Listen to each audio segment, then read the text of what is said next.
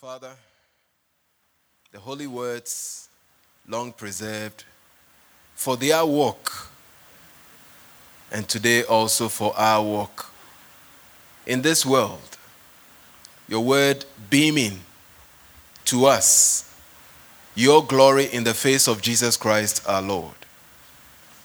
So please, Lord, we ask that we will tremble at your word and rejoice at it at the same time. We pray all these things for your glory, and we pray it in Jesus' name. Amen. Anxiety is what I'm talking to you about this morning. Anxiety. Who has never experienced any form of anxiety, deep-seated worry about something?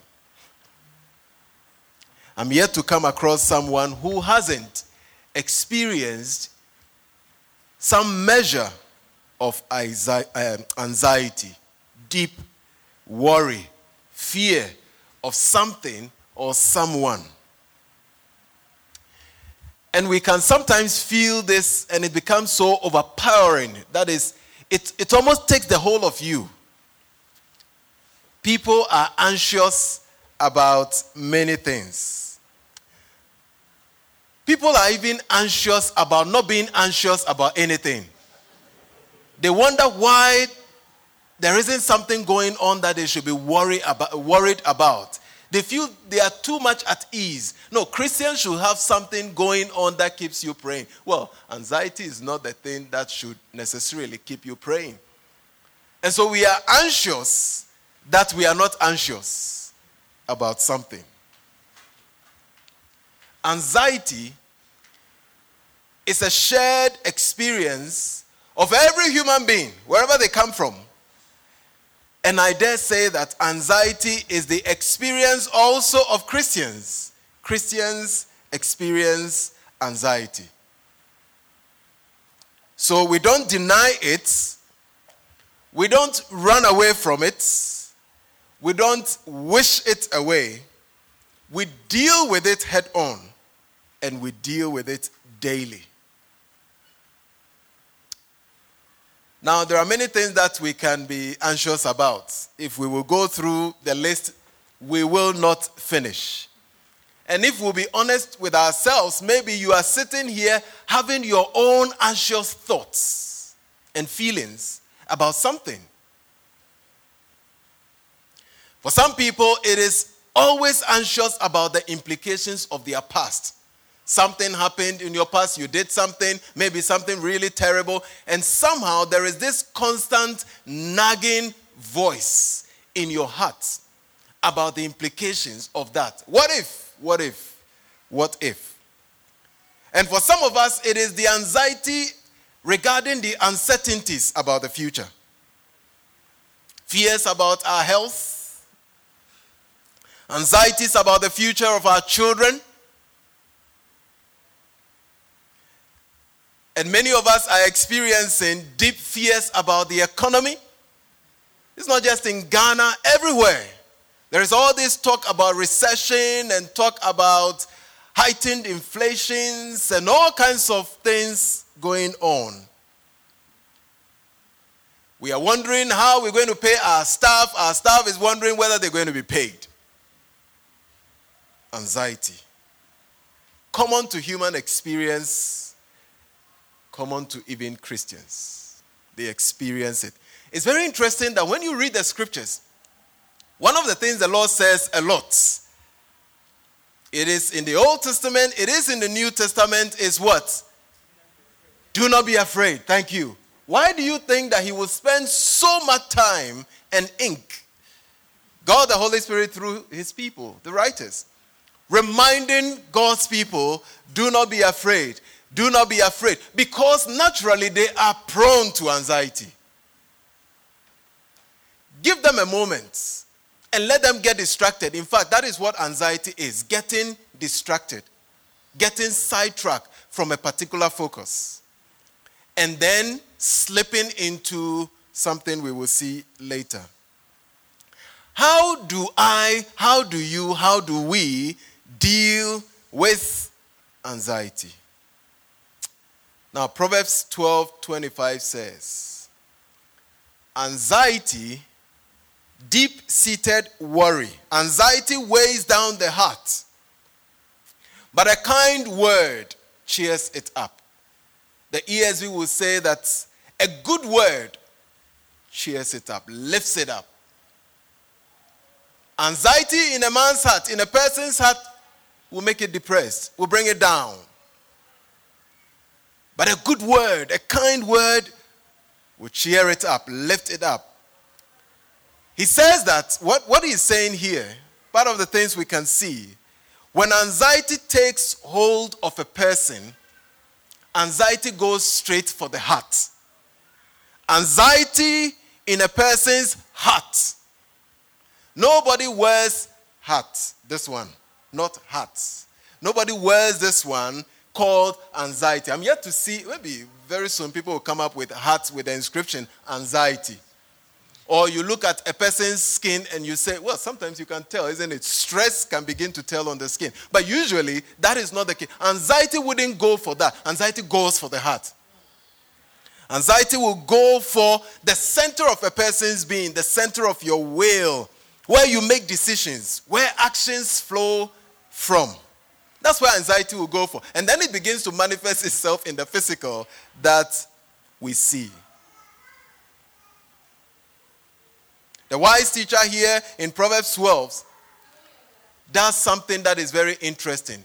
Of all the things that we can talk about that may cause anxiety, I'm anxious in my marriage. I'm anxious at work. I'm anxious at school because I get to be bullied. And sometimes I'm not looking forward to going to school on the Monday. Of all the other things, here in Proverbs, he makes an interesting link between anxiety and something.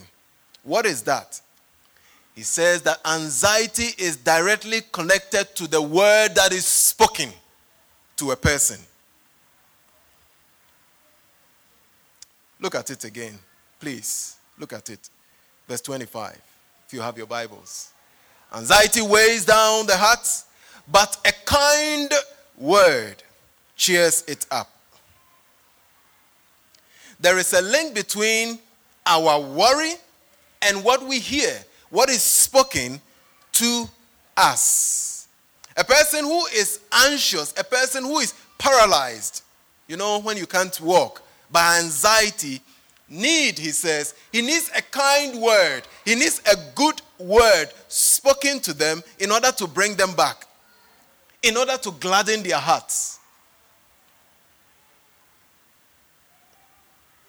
Words are powerful, he says. They are capable of doing something to our heart, to the very center of our being, spiritually. And then they manifest in the physical.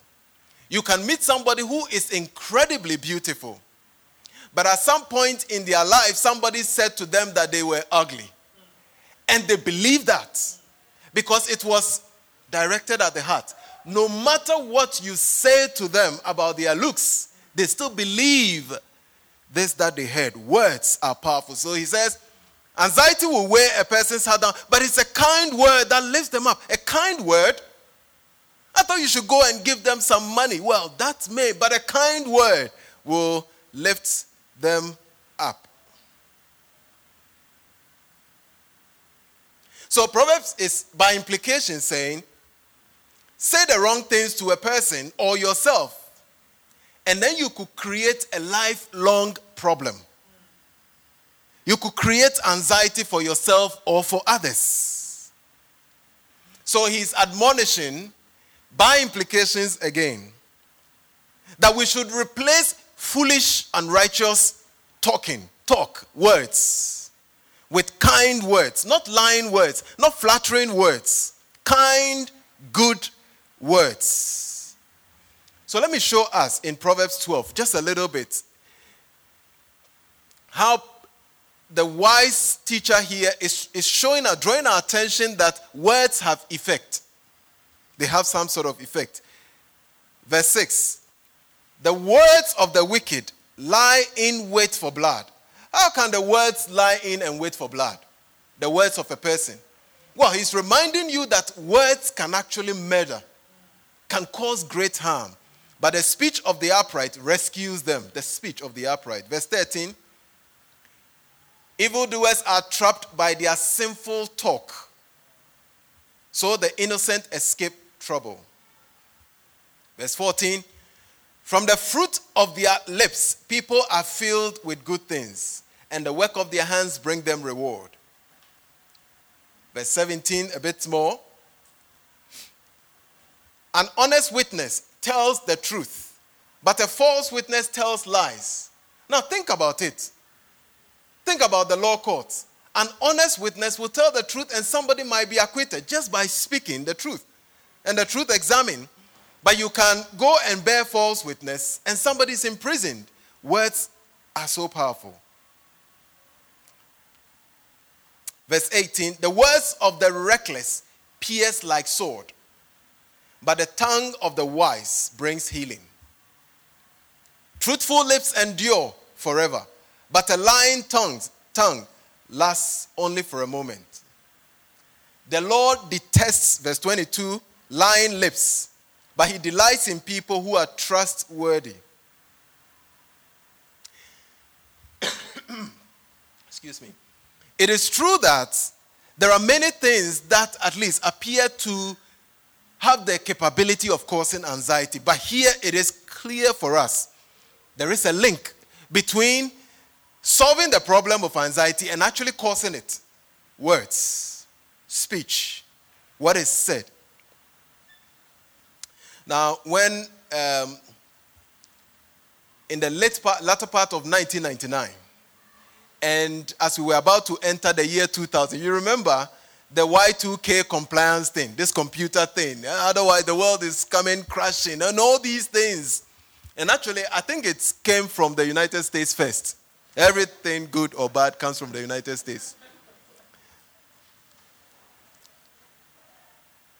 And so people heard it. We didn't know it. I didn't have a computer. I had never experienced computer before at that time. And yet we all panicked because in the news, in the media, it is said that unless you are Y2K compliant, words, just words, even for someone who hadn't seen computer before or hadn't used it. I think I had seen one before, hadn't used it. Anxiety. So what is the antidote to anxiety?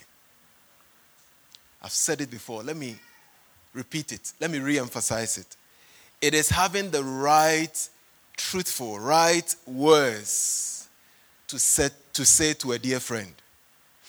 The antidote to anxiety, the Lord says, and we'll see in a moment, is words. What is spoken, what is listened to, what is imbibed as one listens. Imagine when you are down, really down, and a friend walks into the house. I don't know if you've experienced this before. They walk into your house and they talk with you. They talk with you. They didn't give you money. They didn't do anything. They just talked with you. And they said some really encouraging things. And by the time they left your company or left your house, you felt what? Lifted up. Have you had that experience before? When you were anxious about something, a decision, something, and then you just spoke to a person and listened to the words of the person, and you felt reassured. What is the antidote? It is the word. What is heard? What a friend speaks to a friend. Let me jump ahead a little bit. Proverbs 27:9. He says this.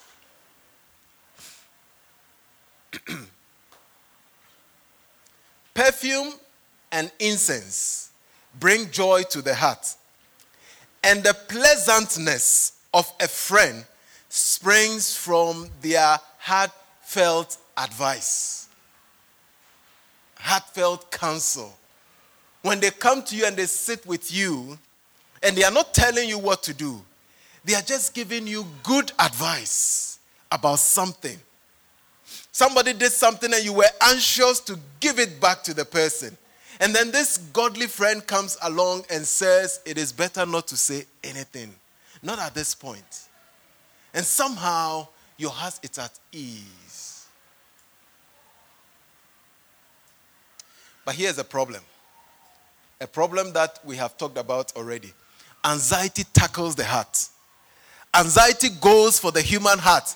Brothers and sisters, anxiety is like a particular cancer that tackles the heart. Cancer of the heart, of the very center of a person. Anxiety seeks to disrupt and to distract.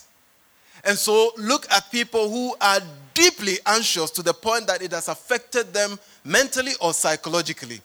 It plays out in the way they look, right? And the way they talk. And there's something weird about this person. And none of us have reached to that point.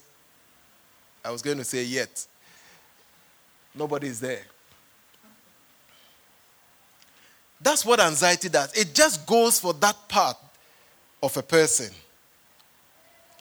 So, human beings' words, in and of themselves, the words of human beings, no matter how well intended they are, no matter how these words have been crafted with the right words, really, really sugar-coated, honest on every count, but it's just basically springing from their own experience and human words, it doesn't really do it. Certainly not in the long term. Because anxiety is a problem that is within the heart. It is like having a disease that is internal, that has shown itself on the skin. And then you apply ointment to the skin. The problem is within. That is where we are afraid. That is where it is seated, deep inside. So thank you, my dear friend, for your good words. I trust you. You mean well. But the problem is that if it is just human words, it fails to do the job. It fails to do the job in a way that sustains. It has to take the word of the one who created the heart and knows the heart very well to speak the right words to the heart for the heart to be at ease. And therefore, when a friend comes, the friend has to be sure, and in this case, people who are disciples of the Lord Jesus, they have to be sure they are carrying the words of him who made the human heart, knows what the human heart needs, speaking those words to the anxious heart.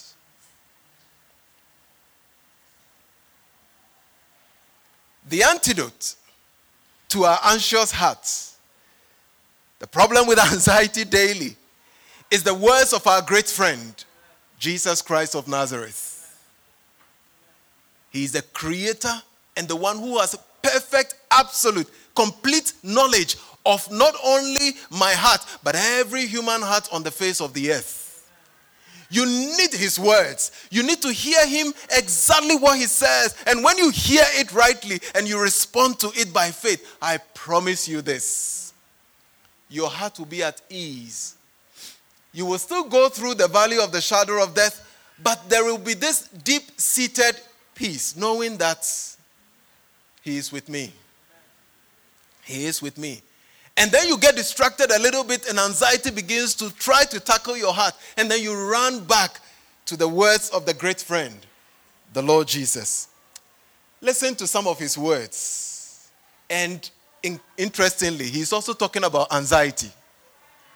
And he's talking about anxiety in Matthew. What Proverbs says, the Lord says. Speak the word, the right word, the good word. And this is the good word. Every other word may be good, a good word of a sort, but this is the good word. Matthew 6:25-34. Listen as I read. And thanks to Aj for reading so clearly. I tell you the truth.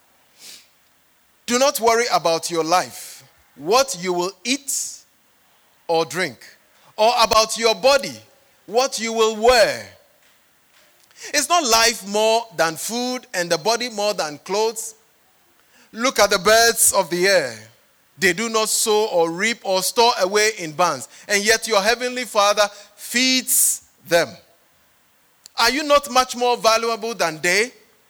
Can any one of you, by worrying, add a single hour to your life? And why do you worry about clothes? See how the flowers of the field grow. They do not labor or spin. Yet I tell you that not even Solomon in all his splendor was dressed like one of these. If that is how God clothes the grass of the field, which is here today and tomorrow is thrown into the fire, will he not much more clothe you, O you of little faith? So do not worry, saying, what shall we eat? Or what shall we drink? Or what shall we wear? For the pagans run after all these things, and your heavenly Father knows that you need them. But seek first his kingdom and his righteousness, and all these things will be given to you as well. Therefore, do not worry about tomorrow, for tomorrow will worry about itself. Each day has enough trouble of its own.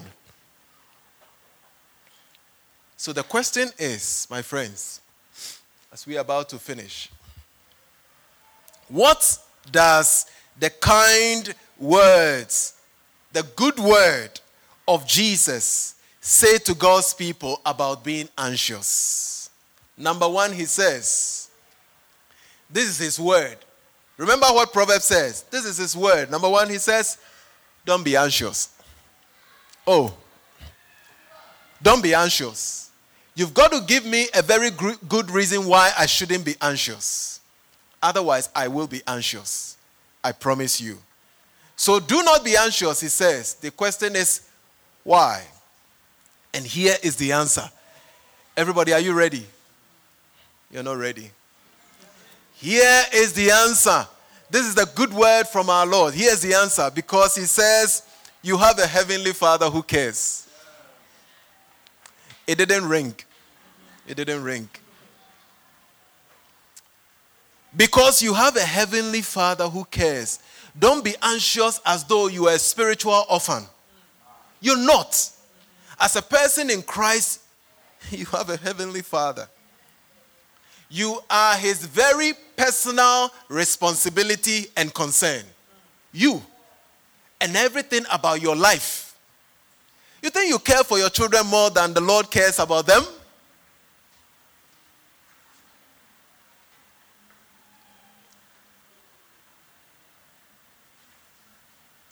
You have a heavenly Father. And then he says that keep the main thing, the main thing. The main thing in life, keep it. Seek first his kingdom and all its righteousness. Seek first your Father's kingdom. Because if you have anything to be concerned about, be concerned about how do I live as a kingdom person and how do I promote kingdom agenda. Now, these things you can be concerned about. Sometimes sparrows, birds, sparrow, they go into conversations about human beings. I think I'm saying something weird. They go into a conversation about human beings. Sparrow 1 says to Sparrow 2, looking at human beings, why do these people frantically worry about everything so much? They are sitting on the tree and they are watching me. I go out with my car, I come in. I come in and I'm looking drained and tired. And all along, the two of them are there, just watching this guy, and I fascinate them. Because everything they can see about me is anxiety. Rush, rush, rush. Rush in, rush out. Rush to sleep, complaining about sleeping, complaining about waking up. Complaining about having a roof over my head, complaining about not having a roof over my head. Just anxiety. And then Sparrow 2 responds. The question is, why is it that they seem so worried about everything, so anxious? Sparrow 2 says, I'm not sure why, but I think it's because they do not have a heavenly Father. Because the Lord has said here that look at the sparrows. Even for them, if you won't call God their Father, maybe they are the houseboys. But even the houseboys enjoy. They are well cared for. As for the flowers of the field, they are not even houseboys. We just cut them and throw them in the bush, in the fire. He said, but even us. But I really don't think God is their heavenly Father. But here is the word of Jesus. Anxiety in a man's heart, in a woman's heart, weighs them down. But a good word cheers them up. This is the good word. The gospel is the good word. And that is what he is presenting to us. The words of the Lord Jesus Christ is this. Look at yourself rightly in this world. That's the words. Who are you? You are God's child. Who is God to you? He is your heavenly Father in Christ. That is what he wants you to hear. You see, he's not tackling every detail, anxious moment. That is not important. We will go through those roller coasters in life. But let's get the big picture straight. I am God's child. I am God's child. You are God's child. Do you know what that means? For those of you who are parents, you know what that means. For those of you who have kids, when I mean parents, I don't mean your own children, but somebody you are looking after, you're concerned about. You know how it feels like?